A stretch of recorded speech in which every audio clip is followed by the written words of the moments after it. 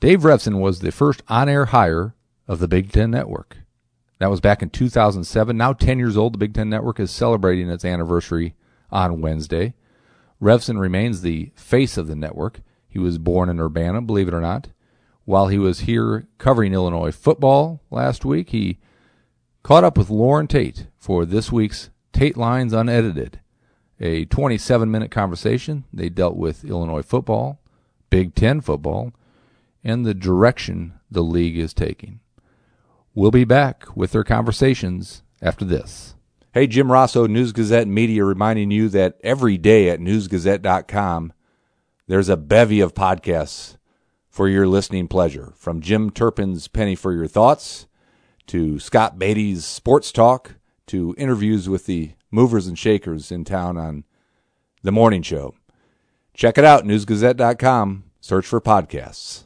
This is Loren Tate with Dave Revsine of the Big Ten Network, and I got to go back to 1969, born in Urbana. Was that Carl Hospital? It was Mercy Hospital. Mercy Hospital, which is, my understanding, is no longer. Okay. I'm hoping the two were not related, my birth there and its demise. Well, that goes back to Urbana, and what was your dad doing? My father was a professor at Illinois. He was an accounting professor in the business school there for, I think they were in Champaign for about 5 years, and then left to go to Western, had a period where he was at Wisconsin for 1 year as a visiting professor, and then, but the bulk of his career was at Northwestern. But he started in the business of Illinois, and so I was born there, and my sister lived there. They moved when she was very young, and she went to preschool and stuff there. So we have some pretty deep roots and good family friends that are still there. My father, unfortunately, passed away in 2007, right as BTN was being launched, actually, or as I was being offered the job. It was pretty painful time. But anyway, he would have loved it. It's really such a shame. But yeah, so that's our family story and our connection to the Champaign-Urbana area. Well, today is August the 30th. It's a Wednesday. It's the 10th anniversary of the Big Ten Network, in which you were a part of. What made you come along at that point? You were at ESPN for about a decade, weren't you? I was there for just shy of 11 years, Loren. And I've told this story a little bit in this kind of lead up to the anniversary. What was really interesting for me was, and I told the story about my dad. I mentioned my dad. He actually read a story that Teddy Greenstein did in the Tribune in 2006, talking about the launch of the Big Ten Network. And my mom said that he said to her that morning, if they know what they're doing, they'll hire Dave. And it couldn't have been further from my mind at the time. I remember seeing the press release and just kind of being like, oh, okay, yeah. I just didn't understand what it was going to be. I never had a sense for the vastness of the scope of the network. And so I probably wouldn't have given it much thought. But they asked me to come for an interview. It was pretty obvious as I walked into that interview that I was the only person they were targeting for that job at that point, just kind of with the way they were talking. And I basically came up, just to hear what they had to say. But I was very happy at ESPN. I was in a contract negotiation, so it wasn't necessarily a bad time to come talk to them. But we, we wanted to stay. I mean, we weren't looking to leave. We loved it there and had our kids in that area outside of Hartford. It's a really nice place to live. So we, I kind of went just to hear them out. And it became apparent in the course of the conversation, as I was talking to Leon Schweier, who was the original executive producer, that this was a much bigger network than I understood. It became apparent how badly they wanted me, that I really was a huge priority for them. And it became apparent what a wonderful fit it would be for me. And so all of this is happening, Loren. You're kind of, it wasn't my mindset going into the interview. So my mind kind of started racing while we're going. And I'm thinking, wow, this would actually be really cool. And this would be perfect. And I'd be able to be back in Chicago and near my family. And my dad had been sick for a long time. And so at the time, he's still alive. And so I thought, well, that would be great to have him be near his grandkids and all those things. And so I walk out of the interview and they said, well, we really want to have you back and want to have you talk to Mark Silverman, the president, and Jim Delaney. And I said, okay, There's two guys you don't say no to. Yeah, well, exactly. I mean, I didn't know who Mark Silverman was at the time. Obviously, I knew the commissioner. I hadn't had any interaction with him really, other than I think I had met him in a press box once. That was the extent of it. But anyway, so they said, we want to call you, have you come back in a week or so. And I remember walking out of the interview, and they had a temporary office on Michigan Avenue at that point, and I kind of ducked into one of the department stores, and I called my wife, and I said, hey, I think I may actually want this job. And her exact line, I will never forget it. She said back to me, that wasn't the plan. Oh, man. But then when I explained it to her, she was totally on board. She's incredibly supportive and has been. I mean, we have known nothing but this life. We started dating when I was doing local news, and I've never had a real ordinary kind of typical existence. I'm sure you can relate to that. I haven't had weekends off and that kind of thing. And she's incredibly supportive and a great sport on it. And when I explained to her what it was, she said, well, go for the second interview and let's see what happens. And I went for that. And that totally sealed it for me. I mean, I loved Silverman and Delaney. What's interesting to me about it, you coming from ESPN, is the fact that negotiations between Delaney and ESPN were kind of behind what caused him to think about having his own Big Ten network. I think he was unhappy with negotiations. Oh yeah, absolutely. No, he and we talk about this in the show that's going to air tonight to mark the 10th anniversary of BTN, and we've got a series of shows. We have a prelude show tonight, which is kind of the backstory of the beginnings of the network, and then once a week for the next 10 weeks, we're going to roll out kind of each year, a retrospective on each year of BTN. So, I will look back at 2011 or whatever year it might be. And in the prelude show, Delaney talks quite a bit. He and I sat down in the spring and we discussed kind of that negotiation. And that is what the impetus for it was. You're absolutely right, Lauren, was that he was unhappy with the numbers that Mark Shapiro, who at the time was president of ESPN, laid out for him in terms of an extension for the Big Ten's rights. And so he kind of had this notion in his back pocket, in the back of his mind about, hey, well, then we would launch our own network. And Mark Shapiro very famously said to him, well, that would be a roll of the dice. And Commissioner Delaney responded, consider them rolled. Oh, boy. No kidding. So, yes, but I remember, that's what's so funny. Like, I remember getting the press release where the Big Ten said, we're going to go out on our own for these third-tier rights, and we're going to start our own network. And, of course, I was at ESPN, and I believed strongly in the power of the worldwide leader. And absolutely. I said, I kind of in my mind, I was like, oh, yeah, well, good luck with that. I wonder how that'll go. I mean, it never occurred to me, well, gee, I want to be a part of that. It just, because it was so foreign to me. It just wasn't anything that anyone had done. And it seemed like a risky proposition. But then when I talked to Mark, and when I talked to Commissioner Delaney, I was convinced that it would work. And of course, really flattered that they wanted me to be the first on-air hire and to be the guy to kind of lead the charge in terms of the on-air product. Let's talk about the growth of it in terms of households. Have you reached 100 million yet? Are you? No. I don't know how many were available in. I think it's somewhere in the neighborhood of like in the high 80s, people who could get us.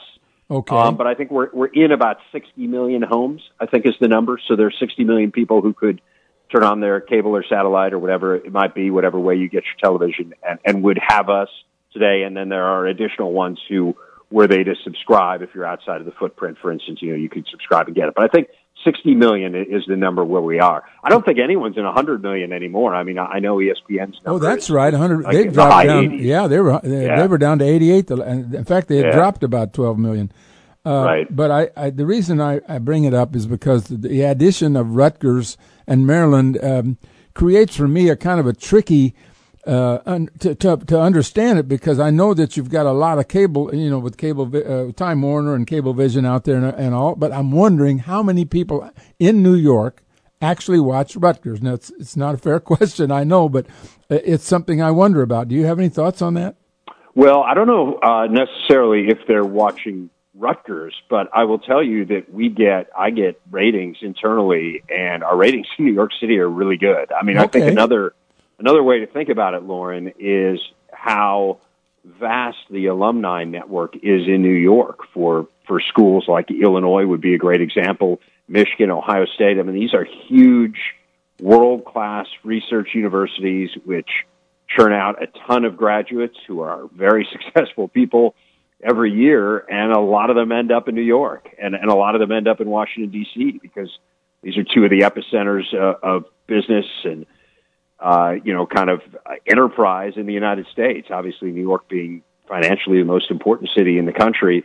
And so there are a ton of Big Ten alums all over that area. So whether or not it's specifically catered to Rutgers, in terms of the fan base, I mean, I certainly think there is some of that, but I also think that there's a vast concentration of other Big Ten alums in New York City, which help drive those ratings significantly. Well, you gotta realize I'm an old codger, and I the bringing in of Rutgers and Maryland, particularly when they have the meetings out there in New York or in Washington, or the Big Ten tournament out there, and I can't go to it. I think, what are they doing in this league? And I think there's some of us in the Midwest that feel that way, but I'm a long way from arguing with Delaney. When he and Silverman do something, I figure they've got a reason for it, and I think right. And I mean, I hear you, Lauren. I certainly get that from other people. I mean, as you're well aware, you're not the only one who feels that way. I guess the thing that I have always, well, first of all, I mean, I do think they're good fits kind of in the types of universities they are and in spending time out there.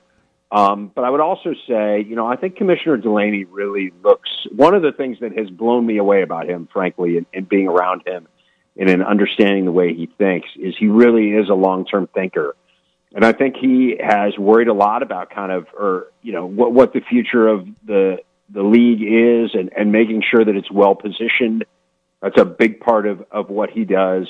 They tried to do a collaboration, as you'll remember, with the Pac-12. It was going to be a scheduling collaboration. I think it was actually the Pac-10 at that point, which was a way they felt like to expand without expanding, that they would play a football game every year. Everyone would have a Pac-10 opponent, and that they would have something similar to the ACC Big Ten Challenge with the Pac-12. And that didn't work out. The Pac-12 or the Pac-10 backed out of it. And so then all of a sudden you're kind of back to, okay, like how do we take our league and expand it into areas of the country that where we aren't right now? And especially when you saw all the shifting that was already going on in the landscape of college sports. And so I think that's the calculus behind it. But I get it. I mean, I understand traditionalists, and I think if they move the tournament out there every single year, I think people would be really upset. I mean, I think it's still going to be a league that's largely based in the Midwest. But if you're going to expand and you're going to have those teams in your league,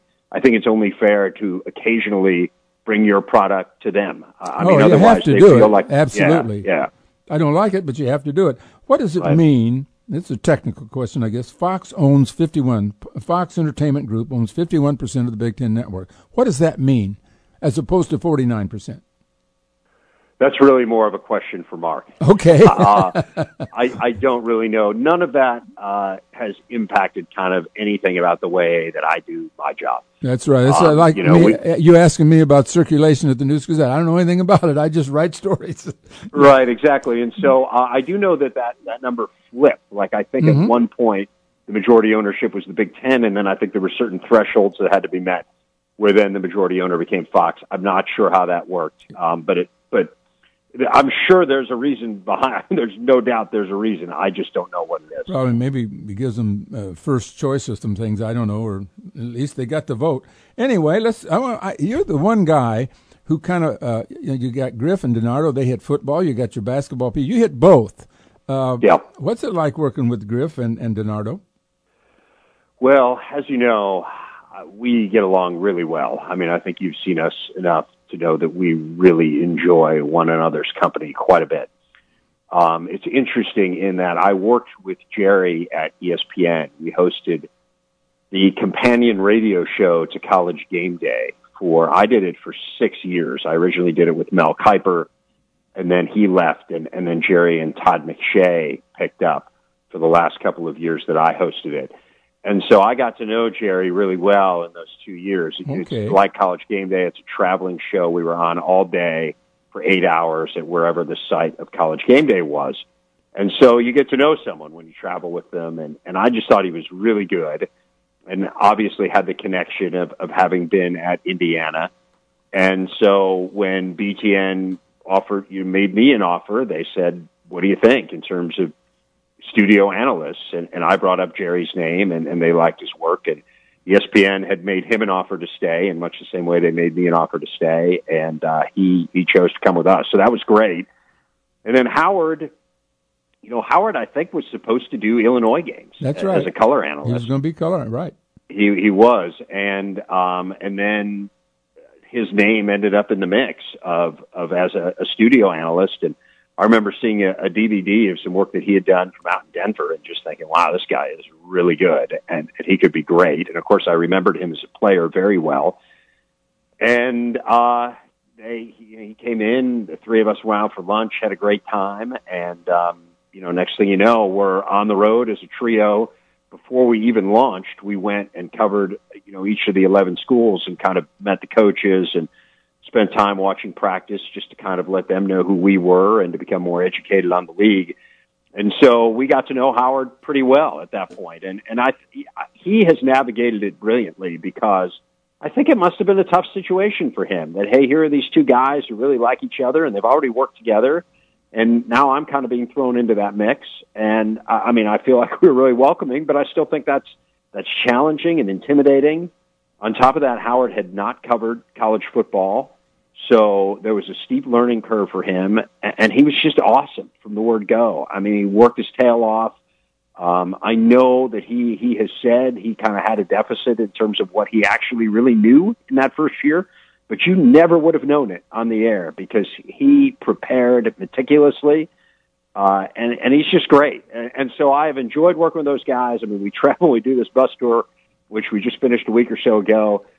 We do it, every year, and we're on the road for 20 straight days together. And I always feel like the ultimate testament to how well we get along is 9 nights out of 10 when we're on the road, we go out for dinner together. Oh, good. And I think that says something, that we would choose to spend more time together even when we don't have to. Howard had a deficit when he came to college too. He was a walk-on. So he was I know. He was the best walk-on. Then he was the best guy covering kicks. And then somebody decided to put him in the backfield and he scored 8 touchdowns in one game. That's he wasn't what's bad. amazing about him. That's what's incredible, Lauren, is, and I think that just is a testament to kind of who he is. Right. Yeah, you come as a walk-on, you turn into a great player, set the NCAA record for single game touchdowns, and then you don't get drafted, and then you're a practice squad guy, and then you're a practice squad guy on another team. And you end up scoring, a couple touchdowns in the Super Bowl and paving the way for a Hall of Famer, switching positions, going from halfback to fullback.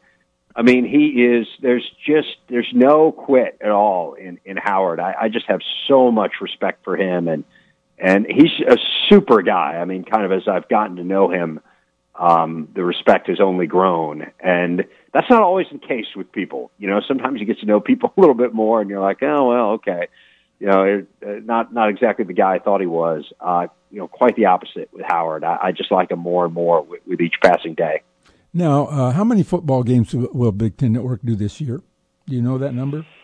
I think it is around. I think it's in the 50s, but I don't know the exact number. And what will be your assignment in those games? Will you be in the studio most of the time?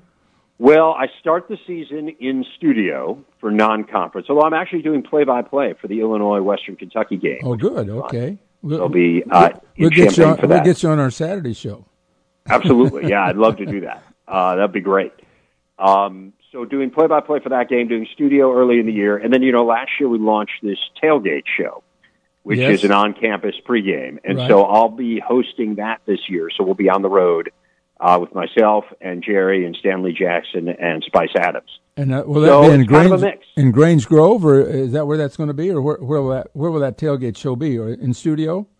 It goes from location to location. So we were at Illinois last year. I don't know whether we'll be there or not this year. It will kind of depend on how the season goes. But yeah, we did. We were there for a game last year, and we were in Grange Grove, and that was a blast. What a tremendous location that is, and hats off to Josh and everyone else in the athletic department because I know they've done a lot to kind of spruce that up. But that was really neat. I got to get around to asking you about the teams that you've just seen, but I want to ask you about Dan Dakich. I love to watch Dakich work games. Have you had any close relationship with him, or? Well, he was an analyst with us for the first year that he did on-air work, and then moved to ESPN. So yeah, I've spent a lot of time with Dan, and we were in the green room together and went to the Big Ten tournament and covered that together, and so I got to know him pretty well then. And I'm sorry. I'm sorry.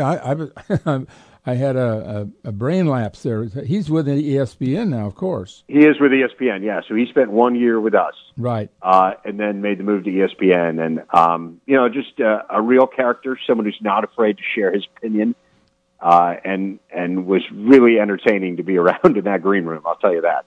Well, I got to ask you about your trip, because you've just seen all 14 teams, and at least you've got to see them all work out. And by the way, that's a terrible play. How does Northwestern hold practice in such a shabby place as they've got there next to the lakefront? I mean, can you believe that, Lauren? I mean, I don't think anybody can compete with that, can they? You saw it. I haven't seen it in person. It is unbelievable. And wait until you see this indoor that they're building. I mean, it literally sits on the beach. It's enormous. I mean, it is absolutely huge. It's costing like close to $300 million. It's just jaw-droppingly beautiful. It really does speak volumes about, I know maybe Illinois fans don't want to hear this, but it speaks volumes about how things have changed. Well, Jim Phillips is a ton. You want to watch him. He's climbing. Unbelievable AD. Yeah, unbelievable AD. I mean, has just done an incredible job. He's a great fundraiser. He has a really great vision for the place and understands kind of how it works and how to navigate it. But the notion that they would give that piece of property over to athletics, 20 years ago at Northwestern would have been so utterly laughable. I mean, athletics were something that they didn't want to talk about. It was a necessary evil, basically, at the university. They weren't interested in succeeding. They didn't put any money into it. They didn't care.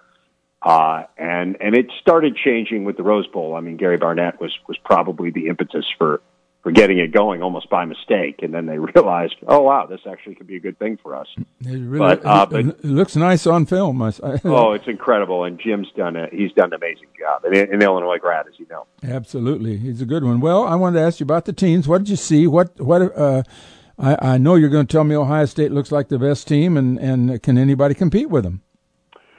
They do look like the best team. I mean, physically, they're always the most impressive team, and that really hasn't changed in the 10 years we've been doing this. It's always interesting to see kind of who the closest team is to them physically, and I'll tell you this, when we started BTN, it was Illinois. Physically, Ron Zook's teams were probably the closest to Ohio State of anybody, which is interesting to think about. This year, I'd say Wisconsin can compete with them somewhat physically, certainly on the line of scrimmage. I would say Penn State has a couple of absolute studs. Yeah, they're not as deep as Ohio State. Michigan is probably physically as impressive, but the issue there is just the youth on that team, or the relative inexperience, I guess, might be a better way of putting it. So to me, that's the top echelon, those four teams. I do think Ohio State looks like the best team, but I'll say this, Lauren, they couldn't throw the ball downfield last year, and they really haven't been able to for 2 years. Yeah. And that cost them. I mean, obviously cost them in the college football playoff. They were anemic offensively in that game. And we did not see great evidence when we were there that has improved. Now, maybe they were just kind of hiding it from us. Well, maybe there's a limit. Maybe there's a limit on what Barrett can do throwing the ball. I mean, they like him as a runner, and he's got all that experience, and he's a third-year captain. But I guess I think that is a problem for them. If people load up on him and force him to throw, which they're going to do. Yes, I think they will, and that's why they brought in Kevin Wilson. I mean, give Urban Meyer all the credit in the world. Not that he needs any more credit from me, but here's a guy who, when there is a problem, he recognizes it and he goes about trying to find a way to solve it. And that was the solution that he came up with, was bringing in Kevin Wilson, who, as we know, is a brilliant offensive mind. So let's kind of see where it goes. Quick rundown on the Illini. What do you Very think? very young, as you know. And I just think that's, while it bodes well for the future, I think it's really encouraging that they brought in a class which wasn't necessarily that highly touted. I mean, Right. I think there was, towards the very tail end of recruiting, it felt like more people recognized that, they got a few pretty good guys here. They closed But, fast, yeah. They did. They closed well, but still not thought of as the top half of the Big Ten class, and yet they have a lot of guys who can play. I mean, they said they don't feel like they missed on anyone on the offensive side, which, I mean, that's really hard to do. We'll kind of see what, ultimately whether or not that plays out. I mean, I think even the best programs miss on some guys, but it speaks to how impressed they are with this group. They're going to play a lot of them right away, and that concerns me because that, as you know, is not a great formula for winning right now in the Big Ten. But it could be a formula for winning a year or two from now. And I know patience is hard to come by when you've had 5 straight losing seasons, but you've got a staff that clearly knows what it's doing. You have a really good athletic director, and I do feel like it's headed in the right direction. But it's going to be a challenging year, I think. I got one last question for you. I don't know if you can answer this. How many points did you average at Dublin playing point guard? Well, I was an off guard, Okay. off the floor guard. I do remember that I had, I think, one game where I scored in double figures. Okay. I did, yeah. I played for Trinity College Dublin. I had a scholarship the year after I graduated from college through something called the Rotary Clubs, which certainly anyone who lives in Champaign, I would assume, is familiar with Rotary and all the good that it does in local communities and in the world.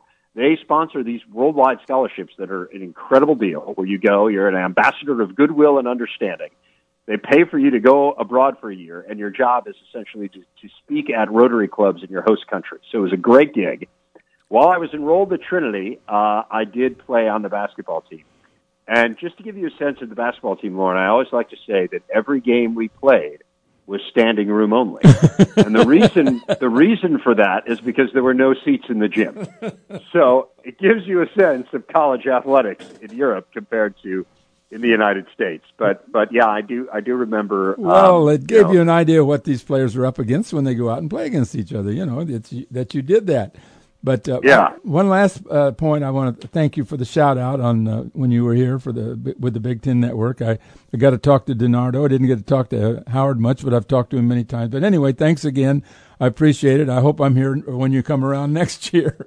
I hope you are. I hope you're there when we're coming around for the 20th. I think people are starting to doubt it. No, I really. Like I said, I mean, I'm 48 years old, and my parents read your stuff in the News Gazette when they lived there, and it's just. I mean, I have throughout my career, I've obviously followed Illinois closely, and I've always kind of been aware of your work, and I think it's awesome. I mean, I just really I have a ton of respect for what you do and the coverage you've given Illinois through the years, and so it's just always a pleasure to walk onto that practice field and see you there, and I believe we will for many, many more years to come. Hey, Dave, thank you very much. I appreciate it, and I'll see you for the Western Kentucky game, the second weekend for the Illini. All right, sounds good, my friend. Thanks, Lauren. All right, thank you.